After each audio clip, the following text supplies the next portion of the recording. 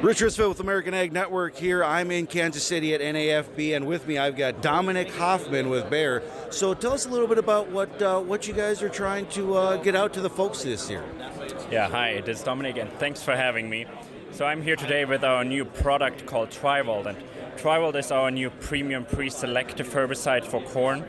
So what it is a unique combination of three modes of action. It has isoxaflutol in there, an HPPD. It has flufenacet in there, which is a group 15, and it has an ALS component in there with the N-carbazone.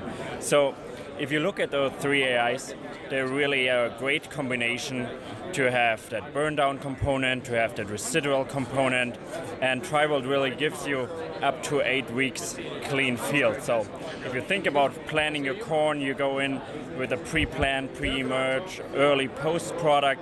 Trivolt will carry you all the way 6 to 8 weeks in the season until canopy does the rest. Okay, so at least 6 to 8 weeks coverage of into the season. Anything else you'd like us to know?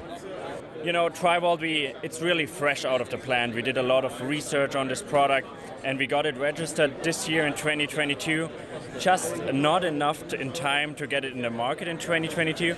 So what we did is we did a really extensive trial period.